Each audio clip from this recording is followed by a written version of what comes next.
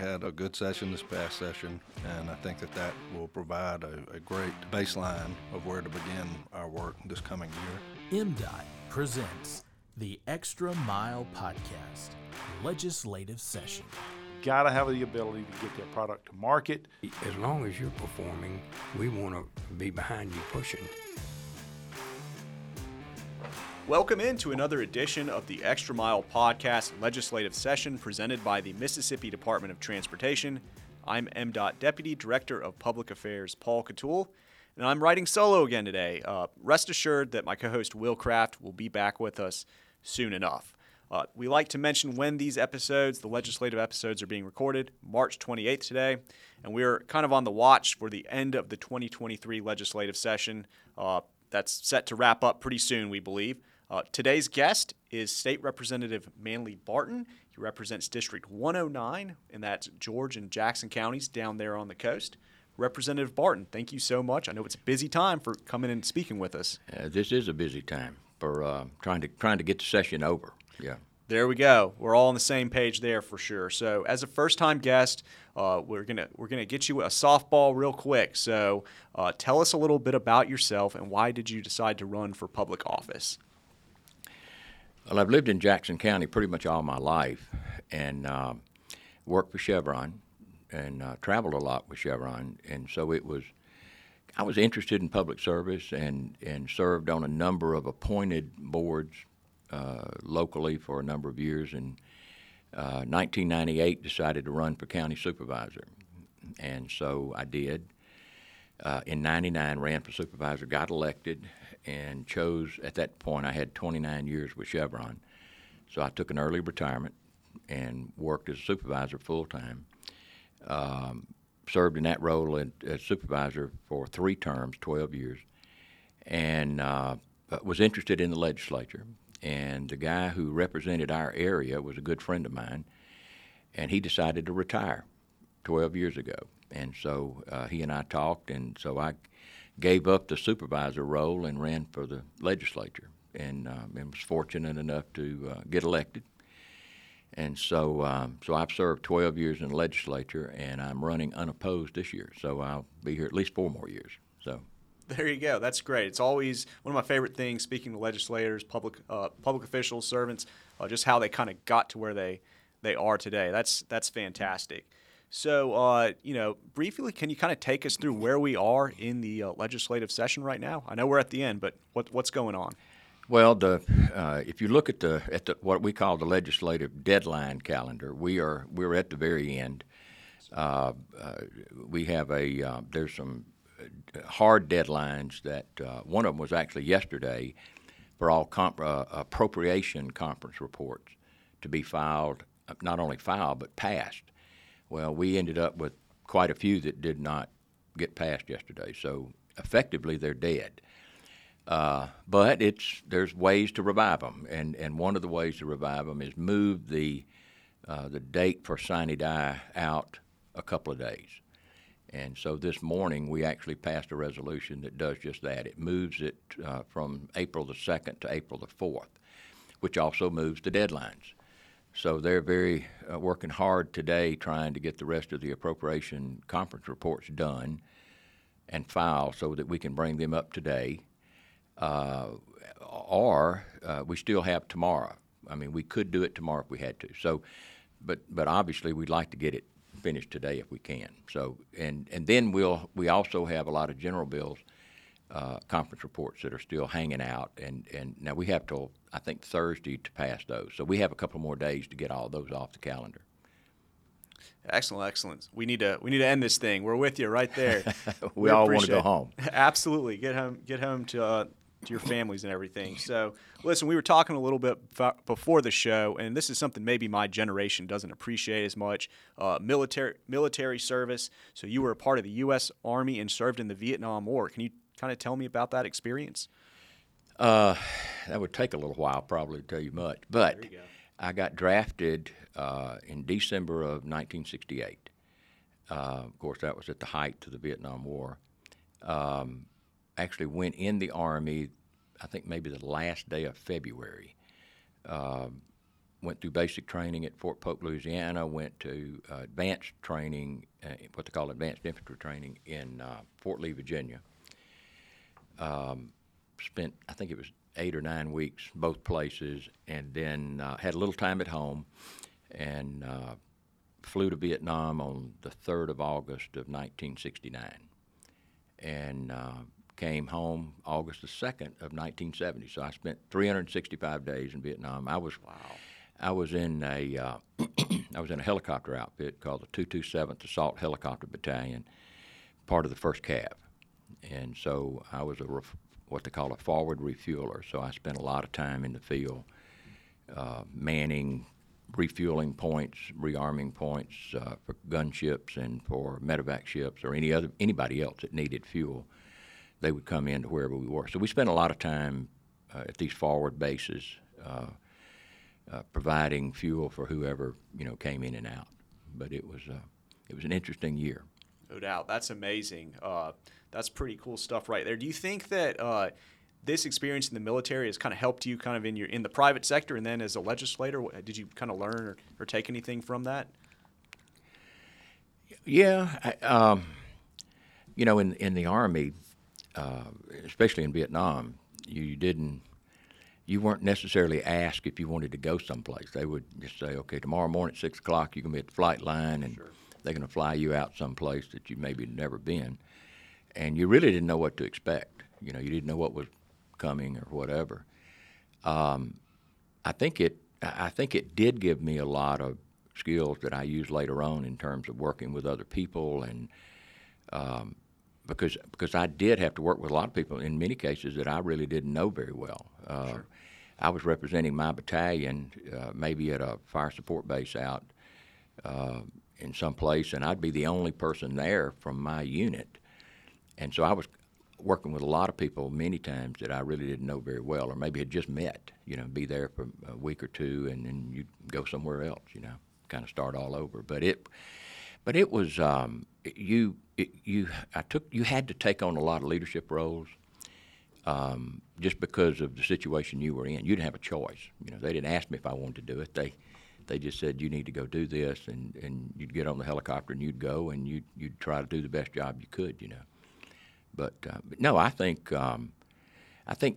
some of the independence that you were in the role that I was in probably helped me later on to be able to do things myself without having to ask other people what to do. I'd figure it out if I had to, But yeah, I look back on that time. It wasn't all fun, but I think I did learn a lot, even about myself, No doubt. Again, Representative Barton, thank you so much for your service. That's really good stuff. So want to shift back to the legislative stuff a little bit. So I understand you're committee chair of the Local and Private Legislation Committee. Can you kind of give us a little overview of that committee and what's going on right now? We are. I think we handled the last bill yesterday from Local and Private for this term, for this session. Local and Private is it's the only committee that is required by the Constitution, by the Mississippi Constitution. I think it's Section 87 in the Constitution, and then for 4 or 5 sections it talks about what you do in local and private. The reason you have local and private is in the Mississippi Constitution, it literally goes into, there's a list of things that cannot be done by local and private legislation. There's a list. You can't grant someone a divorce, for instance, in local and private legislation. You can't. There's a bunch of things you can't do. But it really doesn't go into a lot of what you can do. It just says you can't do these things, and it literally defines what the local and private committee will look like, the number of committee members and so forth in the Senate and the House. And then it kind of leaves open what you can do. Well, a lot of people would think, well, if they don't say you can't do it, you ought to be able to. Well, that's not the way it works. All it's saying is if it literally says you can't do it, you can't do it. But if it doesn't say you can't do it, you can do it if you get permission from the legislature. So this year we got about 100 bills from cities and counties all over the state for different things. A donation from a county or a city is prohibited by law. It's considered a donation. You can't donate money or whatever to anybody. The state auditor would call it a prohibited donation. So they will come to us and with a bill and say, for instance, pick a county, Jackson County. That's where I live. They might send a bill up that says, "Look, we want to give $500 to the United Way." Okay, and it would be in a bill. I would present the bill on the floor. We'd vote on it, and then once it passed and the governor signed it, Jackson County can give them $500. But they couldn't give that money because it's considered a prohibited donation unless they get permission. And so it's a laundry list of things that they come and ask us to do. Like I say, we probably have 100 bills this year that deals with everything from expanding water and sewer districts to donations, to taxing, putting a tax on to build a ballpark. I mean, so and to the members, it's one of the more important committees because they can bring things from their community to that community, get it passed, and do something, and be able to go home and say, I was able to get this done or that done, to help maybe the hometown or their county or whatever. So the members look at the committee as a very important committee to them. And so, but in the role as chairman, I've been chairman 8 years of that committee.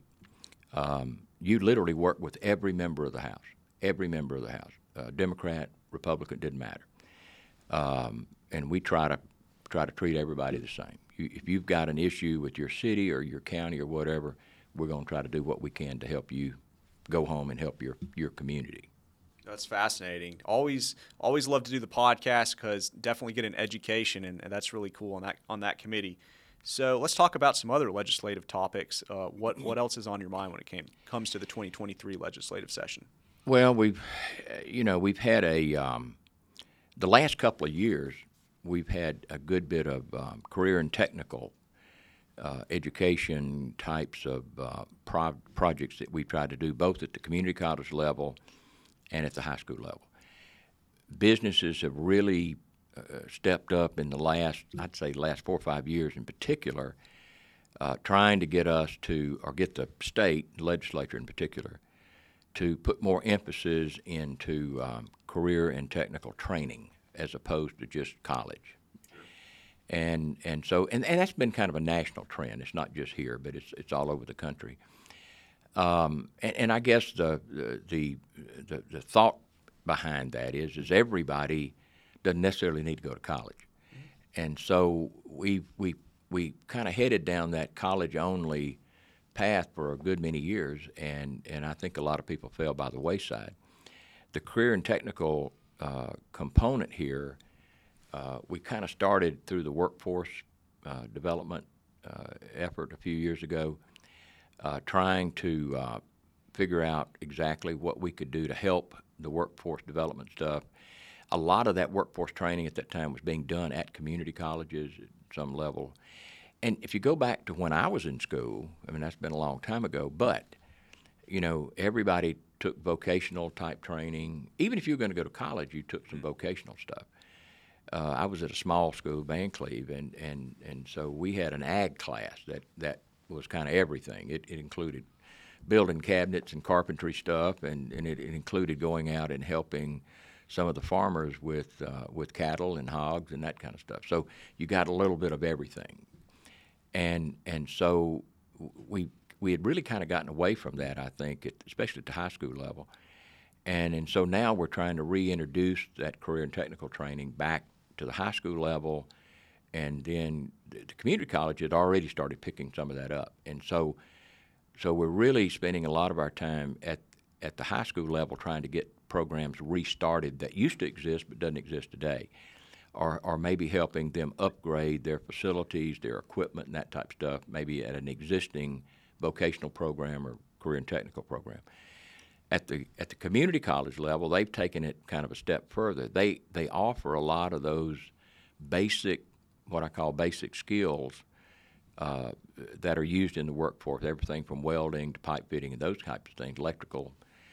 But then they've also got over into the health science area with nurse training and not only registered nurses, but also the what they call the licensed practical nurse, the LPNs, and other radiologists. I mean, there's a number of things in that healthcare field that are non-nursing, and so they are spending more and more of their time to try to create programs for someone who wants to work in the healthcare field, but maybe doesn't want to go through a 4-year program to be a registered nurse.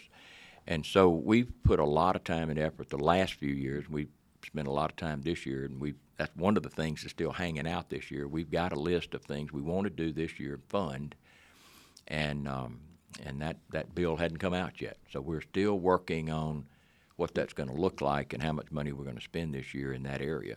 We spent about $54 million last year between the high schools and the community colleges nursing programs. This year, the requests it's less than that. We're some $40 million, I think, or $42 million this year in terms of requests. But we've not finalized that program yet. But that's something that I have worked a lot on the last few years. There's a kind of a companion program to it. It's not really connected through the Office of Workforce called Career Coaches. These are people that we pay, state pays, in high schools, and they're kind of like a counselor, but they don't work for the high school. They work at the high school, but they don't work for the school system. They work for the state. Gotcha. And so what they do when people come in, they help them. It's kind of like the old counselors that we had when I was in school. These people go a little further because they've got relationships with industry. And so what they do is they meet with the students. They talk to them about what their interests are, what they think may be a potential career path type thing, and then the coach kind of marries them up with industries that kind of support the types of jobs or the things that the career coach thinks they might be interested in. And since the career coach doesn't work with the school system, they go out into the community, and they're part of the Rotary clubs, and they're part of like in our county, Jackson County Economic Development Group, the people that sit on that board also are part of Ingalls Shipyard, Chevron Refinery, Halter Marine, Bollinger Shipyard. So even down to the power company, Mississippi Power, down there we have Singing River Power, which is one of our EPAs. Well, they all have representation on that economic development group. So when the career coaches are talking to these kids, they have contacts in every single one of those industries. So they can get them tours, they can get them interviews, they can, So, many times these kids that have gone through with these career coaches will get, they may graduate on Friday and go to work on Monday. Wow. So it's paying off, and the industry loves it, and so to the point they're willing to help pay for some of it. So we put $8 million last year into that program statewide. We really need probably twice that. We to fully fund everything, put a career coach in every single high school, is about $16 million. So we put 8 in there last year. This year we're going to have 12. So we're headed in that direction. I think we're making progress, but it's an ongoing thing. It's something we're going to continue to work on. But the last several years, that's probably the single thing that I probably worked on more than I have anything else. But that's something I enjoy, and it's something I think is real important. No doubt, no doubt. I know that the brain drain is kind of a huge conversation these days, so that's got to kind of help out with that a little bit, huh? Right. Excellent. Well, we want those kids to stay here. I'm with you. I tell all my friends, let's stay in Mississippi. Let's do it right here for sure.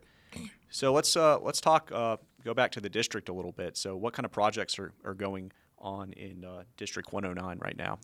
Transportation projects. Well, we've got the Highway 57 4-laning.